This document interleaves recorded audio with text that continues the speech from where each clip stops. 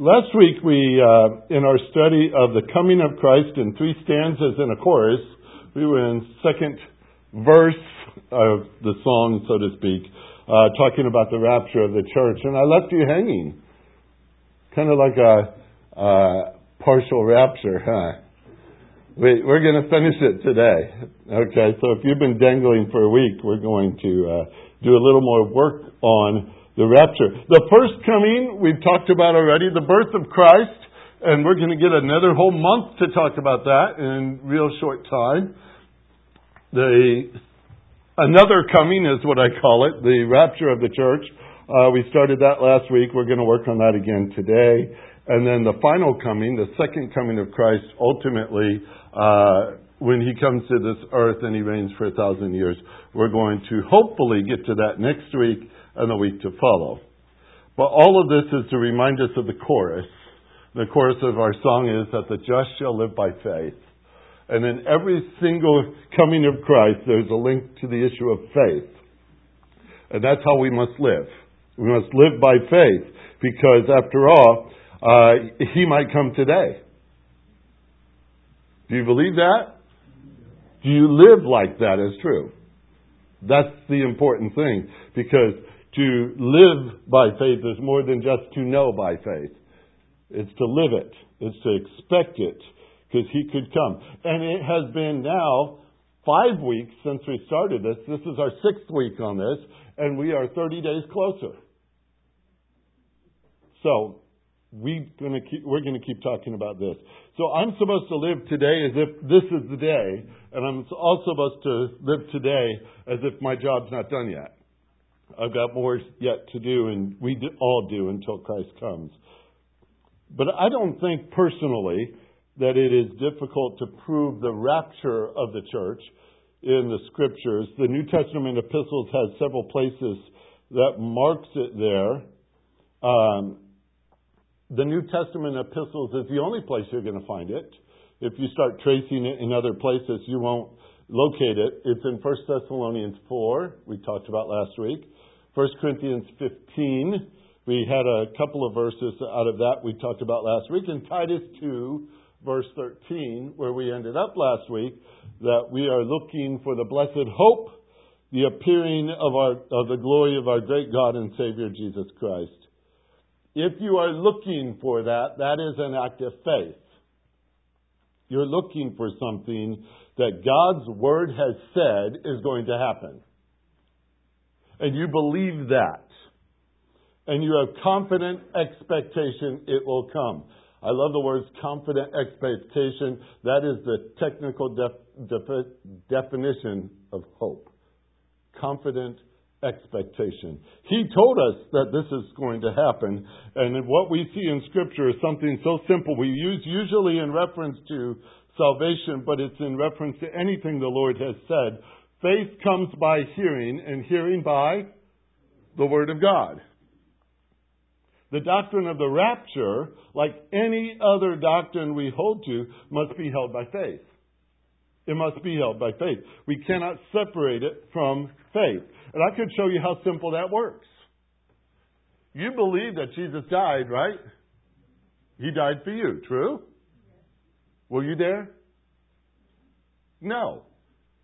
God's Word tells you that happened, right? So you believe it. If God says that He's coming again, isn't that the same faith required of you? It's that simple.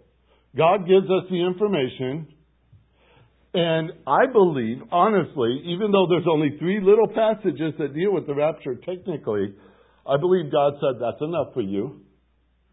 That's all you need to believe me on this point. That's all He said.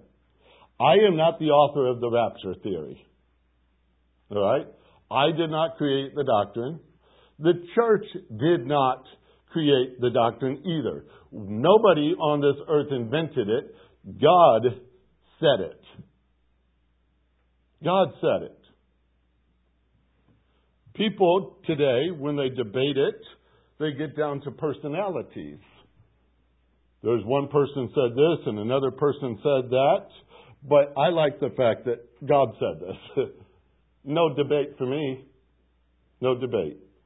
But there is one particular point, and I talked last week about the reality of it.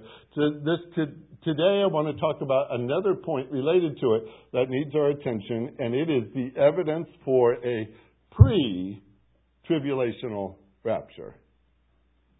There are those who put it in the middle. They call it a believe it or not, tribulational rapture. Some people put it at the end of the tribulation and call it a post-tribulational rapture. Some people put it somewhere around maybe a half or 2/3 of the way in. They call it a pre-wrath rapture. Some even believe they're only going up half the way and coming back down. And I don't know why that's of any value, unless you like roller coasters. Others believe that only those who are sincere about following Christ are going to be raptured. They call that the partial rapture. So work real hard on that one, huh? Just make sure you're in the right group. That's a tough one to say, because that's not what Scripture says at all. But I'm going to talk about a pre-tribulational rapture. That means rapture before the 7-year tribulation that Scripture talks about as well. Now, I'm also going to be using some PowerPoints this morning, because once in a while I need to do that just to anchor it down. But I was told already it's only for the young of eyes. I guess it's kind of small print. But that's okay.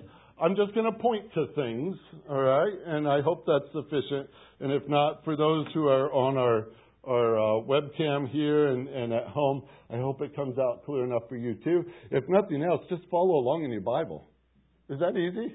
We're a Bible church. Let's use our Bibles. 1 Thessalonians 5. 1 Thessalonians 5 is where we're going to go.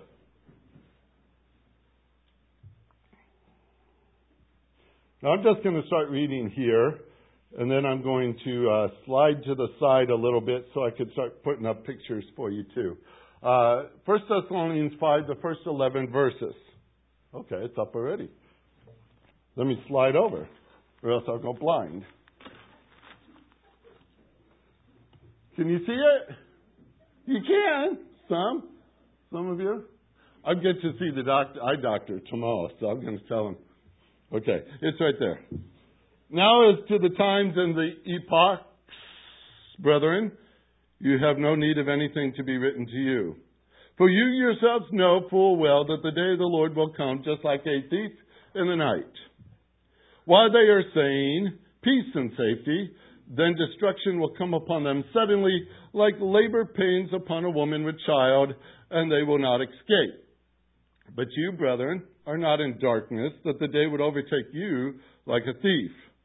For you are all sons of light and sons of day. We are not of night nor of darkness. So then, let us not sleep as others do, but let us be alert and sober. For those who sleep do their sleeping at night, and those who get drunk at night. For since we are of the day, let us be sober, having put on the breastplate of faith and love, and as a helmet the hope of salvation.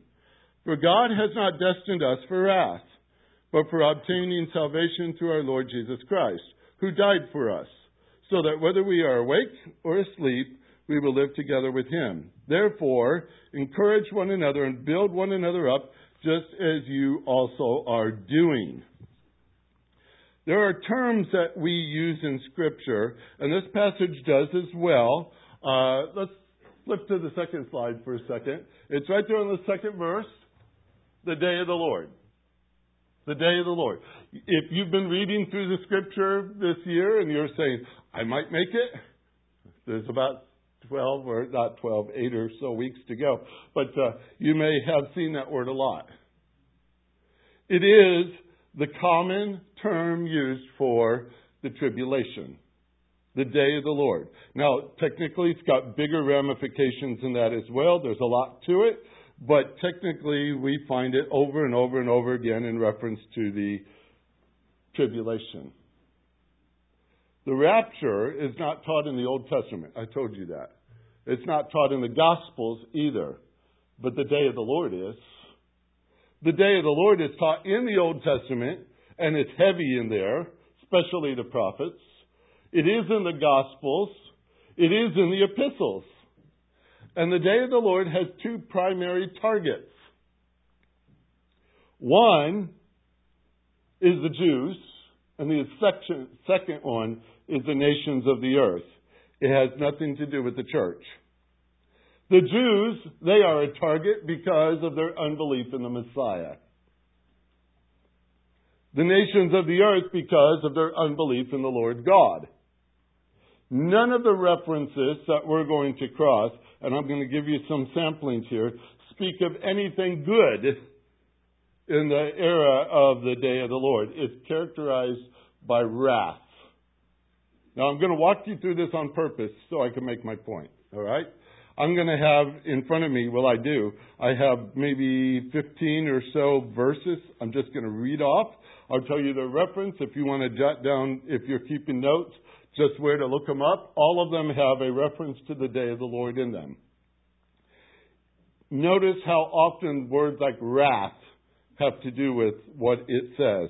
In Isaiah 13:6, wail, for the day of the Lord is near. It will come as destruction from the Almighty. Isaiah 13:9, behold, the day of the Lord is coming, cruel with fury and burning anger to make a land desolate. He will exterminate the sinners from it. Lamentations 2:22, you called as in the day of the appointed feast, my terrors on every side, and there was no one who escaped or survived in the day of the Lord's anger. Ezekiel 13:5, you have not gone up to the breaches, nor did you build your wall around your house of Israel to stand firm in the battle of the day of the Lord. Ezekiel 30 verse 3, for the day is near, even the day of the Lord is near. It will be a day of clouds, a time of doom for the nations. Joel 1:15, as for that day, the day of the Lord is near, and it will come as destruction from the Almighty.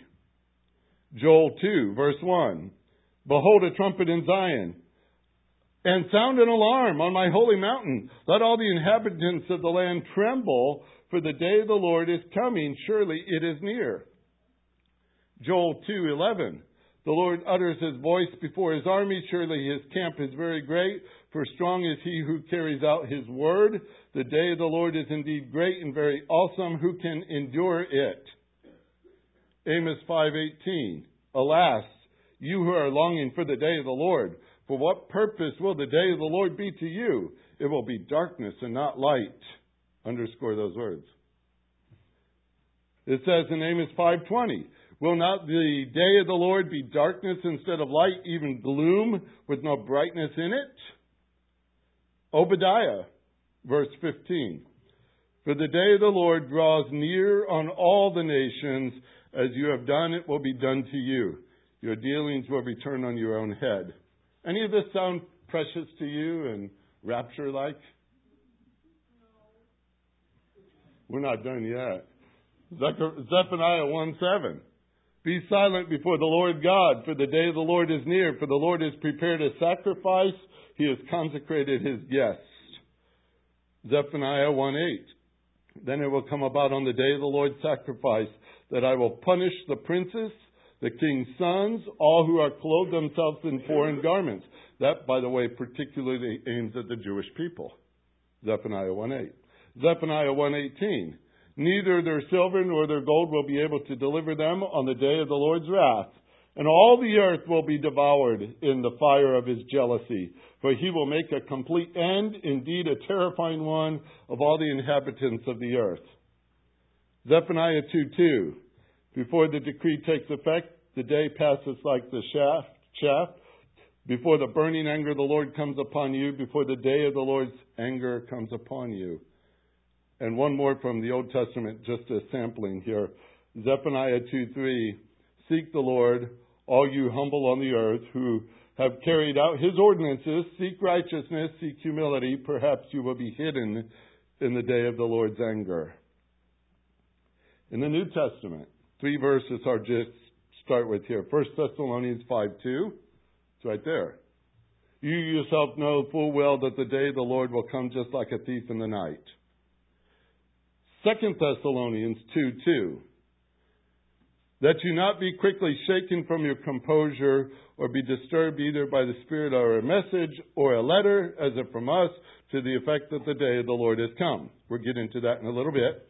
And 2 Peter 3:10, for the day of the Lord will come like a thief, in which the heavens will pass away with a roar, and the elements will be destroyed with intense heat, and the earth and its works will be burnt up. Okay, Evan, I'm ready for slide 3. These phrases you just heard. Just like a thief in the night. Destruction, darkness, night, darkness, wrath. Corresponds beautifully to all the passages you see throughout Scripture. It's unified in its message. It's a day of wrath, a day of darkness, and it comes just like a thief. You remember, maybe you did, maybe way back in the, I don't know if it was 70s or, it had to have been in the late 70s anyway, the movie A Thief in the Night. They showed it at my church, scared us all to death. It was supposed to be about the rapture and what it's like to miss it. And that was kind of scary. But this is not a rapture passage. This is the day of the Lord passage. Because how many people look forward to A Thief in the Night? I mean, not the movie, the reality. You don't say, boy, I hope a thief breaks in tonight. That's a negative thing, is it not? That's a negative thing. Well, we have darkness, we have wrath, we have thieves. And what I'm trying to do with this passage in front of you is to show you that 1 Thessalonians 5 was written concerning the tribulation. You see the resemblances, don't you? That's what he's primarily talking about, what he's presenting before the Thessalonians church. The day of the Lord pertains to particular punishments for unbelief. If we had time, we could include other terms in all this study, particularly from the Gospels. Jesus talked about the tribulation quite a bit, by the way, and you'll find that heavy in Matthew 24 and 25. Let me just read a couple of verses out of Matthew 24. If you want to follow along for a minute, you will see what I am saying. I'm starting in verse 1. I'm going to read about 15 verses here or so. But this is what Jesus said concerning the tribulation. All right? It's Matthew 24, starting in verse 1. Now set the table for you. Jesus and the disciples are coming out of the city of Jerusalem.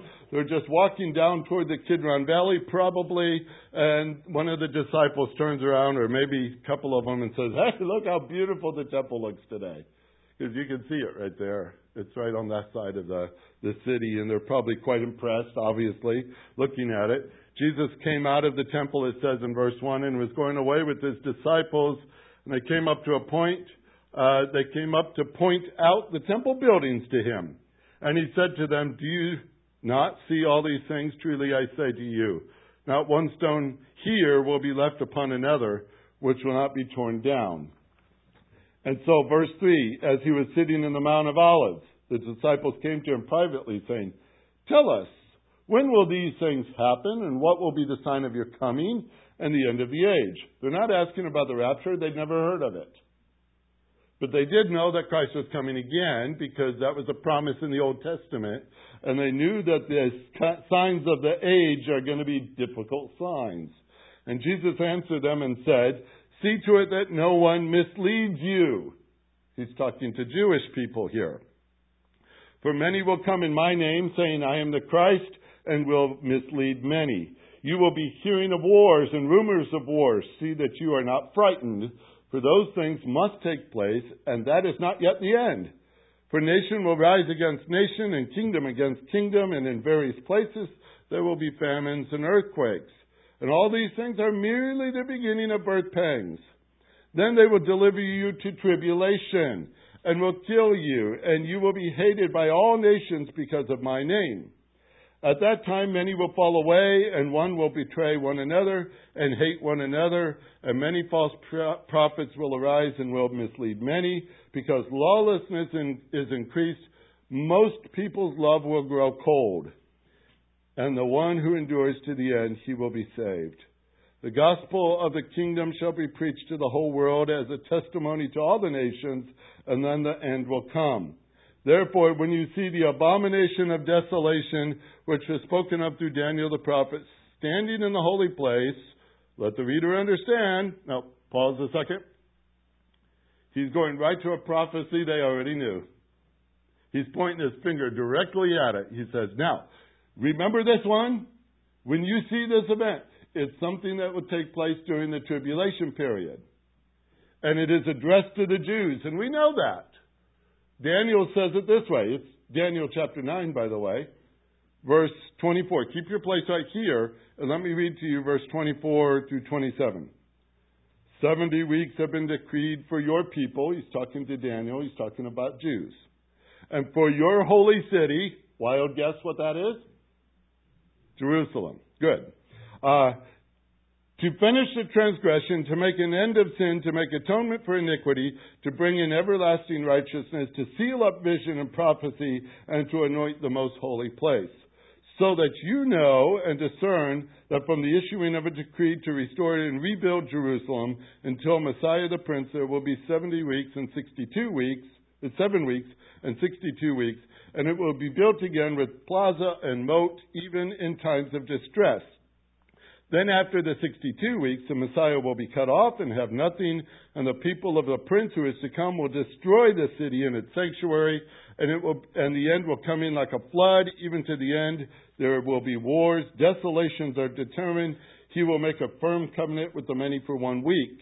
But in the middle of the week, he will put a stop to sacrifice and grain offerings, and on the wing of abominations will come one who makes desolate, even until a complete destruction, one that is decreed, is poured out on the one who makes desolate.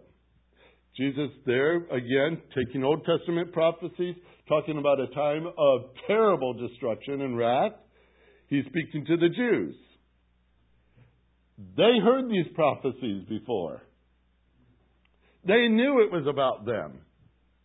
So back to where he was in Matthew. He brought up the abomination of desolations. And this is what he immediately said in verse 16, Matthew 24. Then those who are in Judea must flee to the mountains. He's talking to the Jews. Whoever is on the housetop must not go down and get his things or what is out of the house. Whoever is in the field must not turn back to get his cloak. But woe to those who are pregnant and those who are nursing babes in that day. But pray that your flight will not be in the winter or on a Sabbath, for then there will be a great tribulation such as not occurred from the beginning of the world until now, nor ever will. Unless those days have been cut short, no life would have been saved, but for the sake of the elect, those days will be cut short.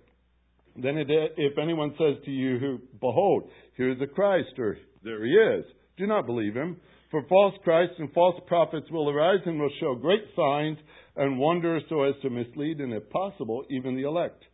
Behold, I have told you in advance, so that if they say to you, behold, he's in the wilderness, do not go out. If they say, behold, he's in his inner room, do not believe them. For just as the lightning comes from the east and flashes even to the west, so will the coming of the Son of Man be. And where the corpse is, there the vultures will gather. Does that sound like a happy day? No. Immediately after the tribulation, in those days, the sun will be darkened, the moon will not give its light, and the stars will fall from the sky, and the powers of the heaven will be shaken, and then the sign of the Son of Man will appear in the sky, and then all the tribes of the earth will mourn, and they will see the Son of Man coming in the clouds of the sky with power and great glory. They wanted to know, when is he coming again? He says, right at the end of the tribulation. Second coming. Second coming. For the Jews, he will send forth his angels with a great trumpet. They will gather together his elect from the four winds, from one end of the sky to the other. Now, I could add verse after verse after verse to this. If you go into Zechariah chapter 12, there's a long, beautiful chapter here. And he says that the tribulation has value for the Jews. And you may say, what value do you get out of this? But this is the value of it. The burden of the Lord will come on Israel, concerning Israel. Thus declares the Lord, who stretches out the heaven, who lays the foundation of the earth, who forms the spirit of man within him. Behold, I am going to make Jerusalem a cup that causes reeling to all the peoples around. And when the siege is against Jerusalem, it will also be against Judah. And it will come about in that day. I will make Jerusalem a heavy stone for all the peoples. All who lift it will be severely injured. All the nations of the earth will be gathered against it. Remember, it's toward the nations and toward the Jews. So how's this going to value the Jews if all the world's against them? Keep listening. Zechariah 12:9. And in that day I will set about to destroy all the nations that come against Jerusalem. That's the first target. Zechariah 12:10. I will pour out on the house of David and on its inhabitants of Jerusalem the spirit of grace and supplication, so that they will look on me whom they have pierced. They will mourn for him as one mourns for an only son, and they will weep bitterly over him like one bitterly weeping over a firstborn. In verse 1 of chapter 13, in that day the fountain will be opened for the house of David and for the inhabitants of Jerusalem, for sin and for impurity. And it will come about in that day, says the Lord of hosts, that I will cut off the names of the idols from the land. They will no longer be remembered. I will also remove the prophets and the unclean spirits from that land. Verse 8, 13:8. It will come about in all the land, declares the Lord, that 2 parts of it will be cut off and perish. 1/3 will be left in it.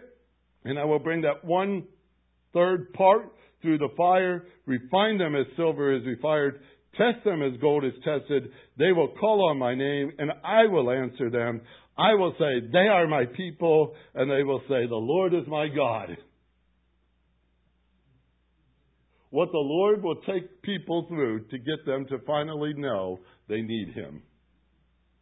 That's the value of the tribulation for the Jews. They will go through the worst experience they've ever known, and they've had some bad ones, to the place where they come to actually recognize and say for the first time, blessed is he who comes in the name of the Lord.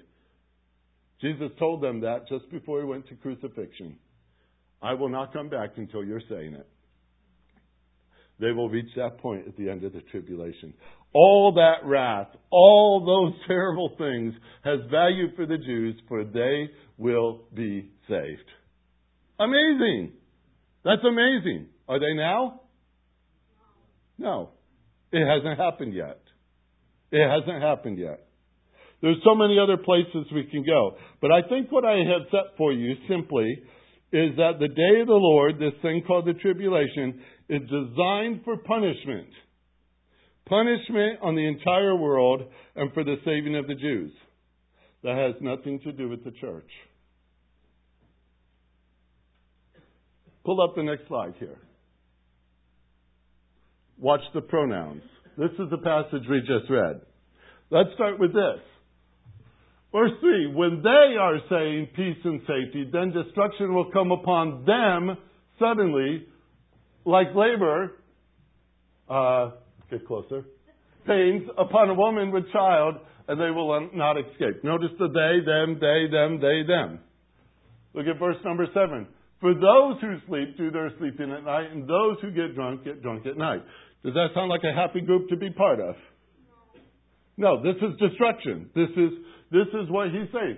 Destruction will come upon them. Use the pronouns. It's really helpful here. He's talking about the day of the Lord, destruction upon them. Let's flip to the next slide. Where you say you, or we, or us, notice the difference.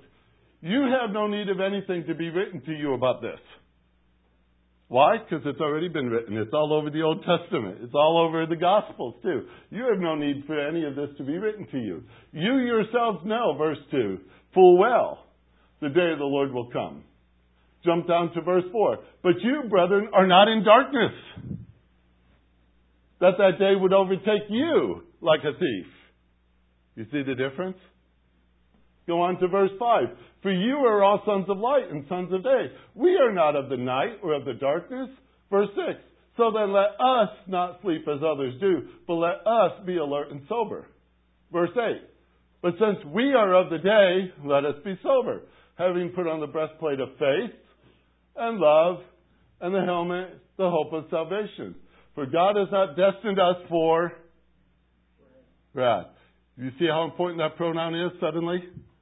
Feels good, doesn't it? Woo! But for obtaining salvation through our Lord Jesus Christ. He's talking to believers. Who died for us. So that whether we are awake or asleep, we will live together with Him. Therefore, encourage one another with these words.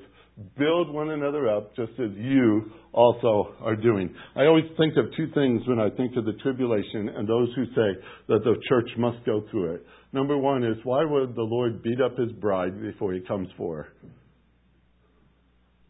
That doesn't make sense to me at all.